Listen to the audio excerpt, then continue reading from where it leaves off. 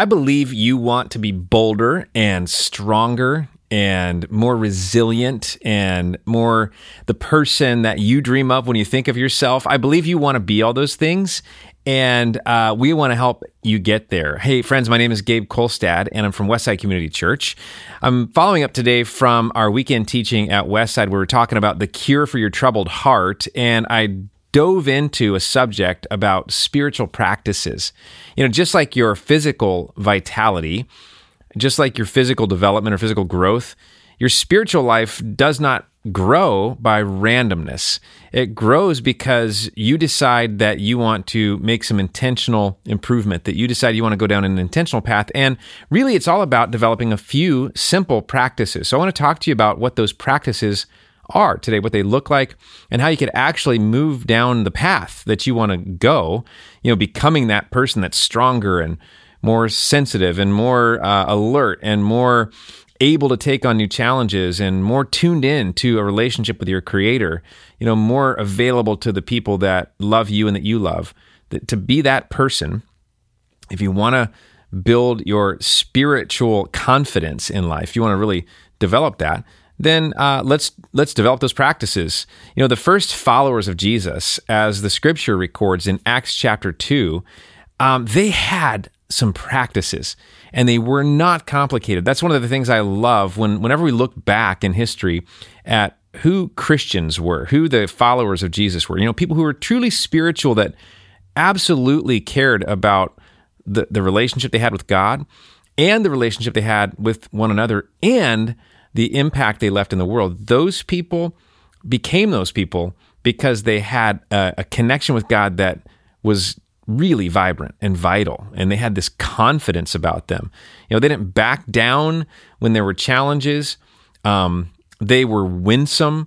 They loved people genuinely, and despite the fact that their message was kind of counterculture, they still had amazing influence in the city, and in fact, turned the city of Jerusalem upside down because of all this. How do you become that kind of person? And, you might be thinking about, well, maybe I'm not going to turn the city of Jerusalem upside down, but I'd like to turn my family upside down. I'd like to make a positive dent in my workspace or in my neighborhood, in my community, or at my school. How do you do that? Well, we're going to look for just a minute at some practices today that come out of Acts chapter 2. Before we do that, I want to just tell you the story about my grandpa. I called him Papa. His name was Charles. This is my mom's dad. And, he was a guy that had some kind of experience with God at some point early in his life. I think he would have called himself a Christian. But if you knew him as an adult, I don't think you would have called him a Christian. As his grandson, I had talked to him a number of times about his faith, but more times than that, I had witnessed the complete hypocrisy of his life. He was an abusive drunk, and his life never made the impact that maybe he dreamed of when he was a kid. Maybe in those younger years of 6 and 7 and 8 years old, before he started drinking at 8 years old, maybe there was a moment of sincerity in his faith. But it was never followed up with lifestyle. It was never followed up with real intentionality about growing in his faith. And so he wreaked untold havoc in the life of my grandmother and my mother and our whole family. And there's that possibility that if we don't watch where we go, any of us could end up down a path like that. So the difference would be, let's build some spiritual practices that develop the character and the confidence and the personhood that we all really want in our lives. The idea here is, you got one life, I've got one life. We need to make the most of it. And we got to have a strategy for everything. We need to have a strategy for our finances, for our physical growth. We also need a strategy for our spiritual growth. In the scriptures in Acts chapter 2, they had a strategy for how they were going to follow Jesus, and it was God-given. And it says in Acts chapter 2, verse 42, it says, all the believers devoted themselves to the apostles' teaching, to fellowship, to sharing in meals, including the Lord's Supper, and to prayer. And if you look at those practices, it just lists out 4. The apostles' teaching, that would be like, for us, we have the scripture now. It's all been recorded. God gave scripture to us as a book of guidance, as a love letter for us to read and to follow. And it says they were devoted to the apostles' teaching. That was a practice, a spiritual practice. It says They were devoted to fellowship. That's the idea of community, of coming together around others who are following Jesus for comradeship. I think I just made that word up. For the idea that we're not in this alone, that we're better together. And, that place where you can say, I know somebody and somebody knows me, that place where sometimes you have that Me Too moment where you realize someone else is struggling with the same thing you're struggling with, or someone else has struggled with the thing you're struggling with, and you could go to them for advice. That's called community. And it's one of the gifts that Christ has given to the church and to the world, a place to belong and to become better together. It says they were devoted to sharing in meals. What is that spiritual practice? I love that one. If that's all it took to grow spiritually, man, I would be like a super Christian. I'd be like a spiritual superhero. Sharing in meals. I think if you break it down, there's a few things that come to mind of what was that spiritual practice. Well, it was a practice of hospitality, for one thing, of making space for people to have fellowship, of, creating that environment where the magic can happen, where people can have a conversation, where people can share maybe a thought or a prayer, a need, a prayer request, something that is important to them, their story, that's sharing in meals. Another thing is the idea of serving, that you would say, man, in that place, there's this exercise of giftedness, because sharing in meals is important. And we all know who's the most important person in the room, the person who cooked the food or brought the food. There's this idea we serve one another. Serving is such a big part of growing spiritually. If you're not exercising what God placed in you, whether you're a follower of Jesus or not, the truth is God has placed giftedness in you. And if you're not exercising it, it's frustrating because you don't feel connected to your overall purpose in the universe. Why are you here? You're here to make a difference. And sometimes in those sharings of meals, these days we go like, okay, who's going to send out the Evite? Who's going to set up the tables and the chairs? And who's going to, we got all these different places. That's symbolic in some ways of going, how do we do life together in such a way that requires us to give something back? Because when we give something back in serving, we grow. And others grow because we've given. It's just a beautiful cycle. So there's these things that they did. The fourth practice that they mentioned in that verse was prayer. They were devoted to prayer. So they had these things they did. And as a result, their movement exploded. Their lives grew so strong and so powerful. And against all odds, they turned the city of Jerusalem upside down with the good news of Jesus. Not with some evil campaign, not with force or violence or any kind of mean thing. They were out there loving people in such a forceful and powerful and undeniable way that it changed an entire city. We want to see that happen in our city. You probably want to see that happen in your environment, in just seeing something positive take hold and move things forward. And so I just want to pick on a couple of more of those things. In verse 45 of Acts chapter 2, it says they sold their property and possessions and shared the money with those in need. And then verse 46 says they worshiped together at the temple each day, met in homes for the Lord's Supper, and shared their meals with great joy and generosity. In verse 47 of Acts chapter 2, which, by the way, is the very beginning of what we now call the church, Acts chapter 2, it says, all the while praising God and enjoying the goodwill of all the people, and each day the Lord added to their fellowship those who were being saved. In other words, other people were saying, I want to be in that group. I want to be a part of that movement. I want to be connected to Jesus. I believe in Jesus. So what was happening is, just to add three more practices on, they practiced generosity. This idea that they were like totally giving away so that other people could benefit. The Apostle Paul often talks about the idea of giving for equality. Not equal giving, but equal sacrifice. The idea that one person shouldn't be poor while another one has excess, at least not in the family of God. And the Bible says so much about, if you have the power to do something for somebody else, do it, because God has given us that ability. And so the idea of generosity here is we're sharing back into the world, not just inside the church, but even outside the church, that we're sharing. And generosity is a spiritual practice that does change your spiritual character and strength. It strengthens you to give away. It says they worship together. That's the idea of coming together in a larger group to go. And in those days, it was a very, very large group in the temple courts. Some say up to 100,000 people gathered for worship.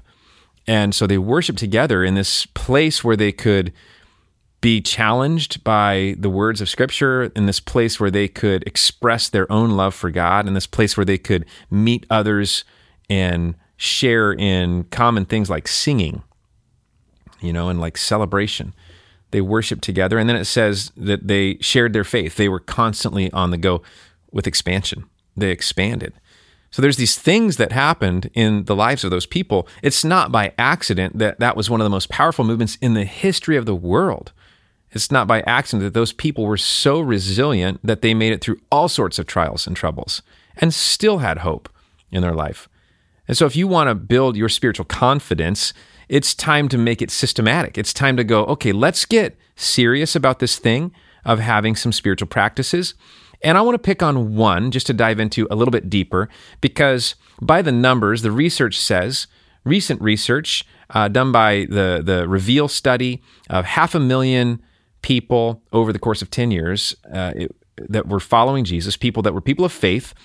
This study revealed that the number one way people grow in their faith, of all those things I listed, the number one way is interacting with Scripture. The most catalytic thing you could do to strengthen your character, to build your spiritual confidence, is to interact with Scripture. And some of us go, well, okay, so where do I begin? I get that question all the time as a pastor, like, oh my gosh, this Bible, where do I start reading it, right?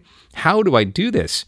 And I want to just kind of break it down and demystify it with you for a second, because it's so important that we do this. The Bible does say in Romans chapter 10, verse 17, that faith, which is that unshakable belief in God, comes by hearing, and hearing by the word of God. In other words, it is when we get God's word, the truth of Scripture, into our hearts and we understand it, we assimilate it, we apply it, and it comes out in our life. That is what produces faith.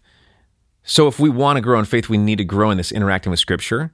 We know in Romans chapter 12, verse 2, the Bible says, let God transform you into a new person by changing the way you think. So it is your mind that is the beginning of all this transformation. And that requires us to expose our minds to the truth of God's word. And then, where we see differences, we align our mind and our life back to the center point of what God's word is teaching. That's how we're transformed. That's how we get spiritual confidence. So I want to just break this down a little bit and ask you to do a couple of things differently. Try something new for 7 days, and that is this: schedule it. So find a time and say on your calendar, this is when I'm going to read my Bible, or I'm going to interact with Scripture. This is the time I'm going to do it. Set aside maybe 15 minutes and go like, okay, I know I already have to get up early, but I'm going to add an earlier 15-minute start, and I'm going to get up and I'm going to do this for 7 days. I'm just going to try it. Just try this for 7 days and see if your whole life won't lift when you do this. So schedule it as the first thing. Then secondly, have a process. I'm going to teach you this process in just a second because this has been so helpful for me. I've been using this for years and years. This is a process that I learned from a guy named Wayne Cordero, who's a pastor in Hawaii. He wrote a book called The Divine Mentor. If you are into reading books, you ought to get that book and read it. It's absolutely fantastic. He teaches just a simple daily process that he uses called SOAP, like a bar of soap, SOAP. And the S stands for Scripture. This idea that you go, I'm going to read, a portion of Scripture, and then I'm going to write out whatever catches my attention. Now, I want to challenge you not to be too random on this. You don't just grab your Bible if you're using a paper Bible one day and flip it open and just like close your eyes and, flip the pages and put your finger down and go like, okay, that's what I'm going to read today. Have like a plan for this. Have a plan and a process. Maybe your process would be, I'm going to go to the Bible app and I'm going to get on a reading plan based on the needs in my life right now. Because if you download the Bible app, you can just actually search plans for whatever. Maybe it's anxiety. Maybe it is fear. Maybe it is, depression, anger. Whatever you're thinking, why don't you get on a reading plan that actually is going to speak to you? There's 7-day reading plans. You could pick one of those. And then every day that you read Scripture, you find something that stands out to you and you write it out. Maybe you're like me and you're going to type it out on an iPad or a computer or something, or write it out in a journal. But that's the Scripture piece. S stands for Scripture. So you find something that speaks to you and you write out that verse. The O stands for observation. And this is so important. This gets you past the shallow, okay? This gets past the surface level of scanning through the Bible and saying that we don't understand it, but actually not putting any effort into it. This puts the effort into it. The question is, what do you observe from that passage?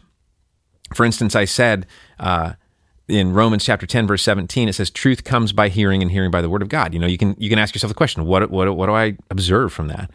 It says faith, not truth. Faith comes by hearing and hearing by the word of God. So faith comes. What does that mean? It's not automatic. That's an observation from that verse. You can just start asking yourself questions like, well, what does that mean? You can put your observations down. You write them out. You record them somewhere, because then you can go back and look at them. And if you do this for 7 days, I'm telling you, your whole life is going to start to lift, because you're in a different mindset. You're putting your energy into something different. And it can only take 15 minutes out of your day. That'll change your whole life. The A of SOAP stands for application. And the question would be, how do I apply this to my life? What's this thing I observed? What's this observation I had? Well, faith isn't automatic. It comes by hearing, and hearing by the word of God. Okay, application. Okay, I got to apply myself more. I'm going to stay on track with the 7-day plan, and I'm going to do this every day, no matter what. It will happen. I won't go to bed at night until that is done. And I feel like I understood what I read, and I understood what I should apply. I'm not going to go to bed until. That would be an application idea. And so you could write out that application. You might even share that application with somebody in your life and go, hey, here's what I'm learning, and here's what I'm going to do about it today. And then the P, you might have already guessed this, stands for prayer. That you could take just a sliver of that time and pray to God about what you're learning, what you're feeling. Prayer is not mystical either. I think sometimes the best thing we could do for ourselves is go, let's just demystify all of this stuff, because religion is not what God is after. It's relationship. So what's prayer? Prayer is talking to God, just like you would a person. Obviously, you want to talk to him with reverence, but we want to talk to him like a real person. You could tell him what you're disappointed about. You could tell him what you're mad about. You could tell him what you wonder about. All of these things God wants us to share with him. And when you're praying through what you're learning, you could say, God, thank you for showing me that you have a plan for my life. Thank you for showing me that I can actually impact my own spiritual confidence. I can actually build it by taking part in these spiritual practices. And I want to do it. And so thank you, God. You could just write out that prayer. Just say that to God. It's so simple. And I think God wants these things to be simple. When you start breaking these things down, none of these things are complicated. And it's not really the special powers that these people had. They didn't have any. These were common people in Acts chapter 2. It's not, they weren't richer than anybody. They were mostly poor people. They weren't, highly educated. No, these were people who had a heart to know God. They had a heart for their life to matter. And it was their practices that actually set them apart. And it can set you apart too. That is my hope. I hope that you can take this and go, I'm going to build a stronger week, not just a stronger week. I'm going to build my spiritual confidence so that I can be that resilient person, so that when the next little trial comes in my life, I'm not going to be knocked down by it. So that when someone in my family has a need, I'll have the shoulders that they can lean on, and I can actually make a difference. When that temptation comes, I won't give in to it. I won't be dragged off the path again. I won't, wake up in the morning filled with regret, because I will have made better decisions, because I will have had more strength in my heart. That's the people that we want to be. That's the people we can be. And the spiritual practice is going to help you get there. I hope you'll take that this week and run with it. Thanks so much for joining us for the Midweek Motivation episode of the Westside Podcast. I hope that you'll not only take a second right now, if you're watching this on YouTube, to subscribe to this channel, and even go in and make a comment. Say hi in the chat. We'd love that. If you're listening on a podcast, go ahead and subscribe to the podcast and rate and review it. We'd love for you to do that. And then the other thing I'd love for you to do is to stop by Westside, the church, Westside Community Church, on a Sunday. In fact, this Sunday is Easter Sunday. If you're not already celebrating at another church this Sunday, we'd love to have you celebrate with us. We're having 4 services this weekend. You can go to westsidecommunitychurch.com to find out all about it. We hope to see you soon.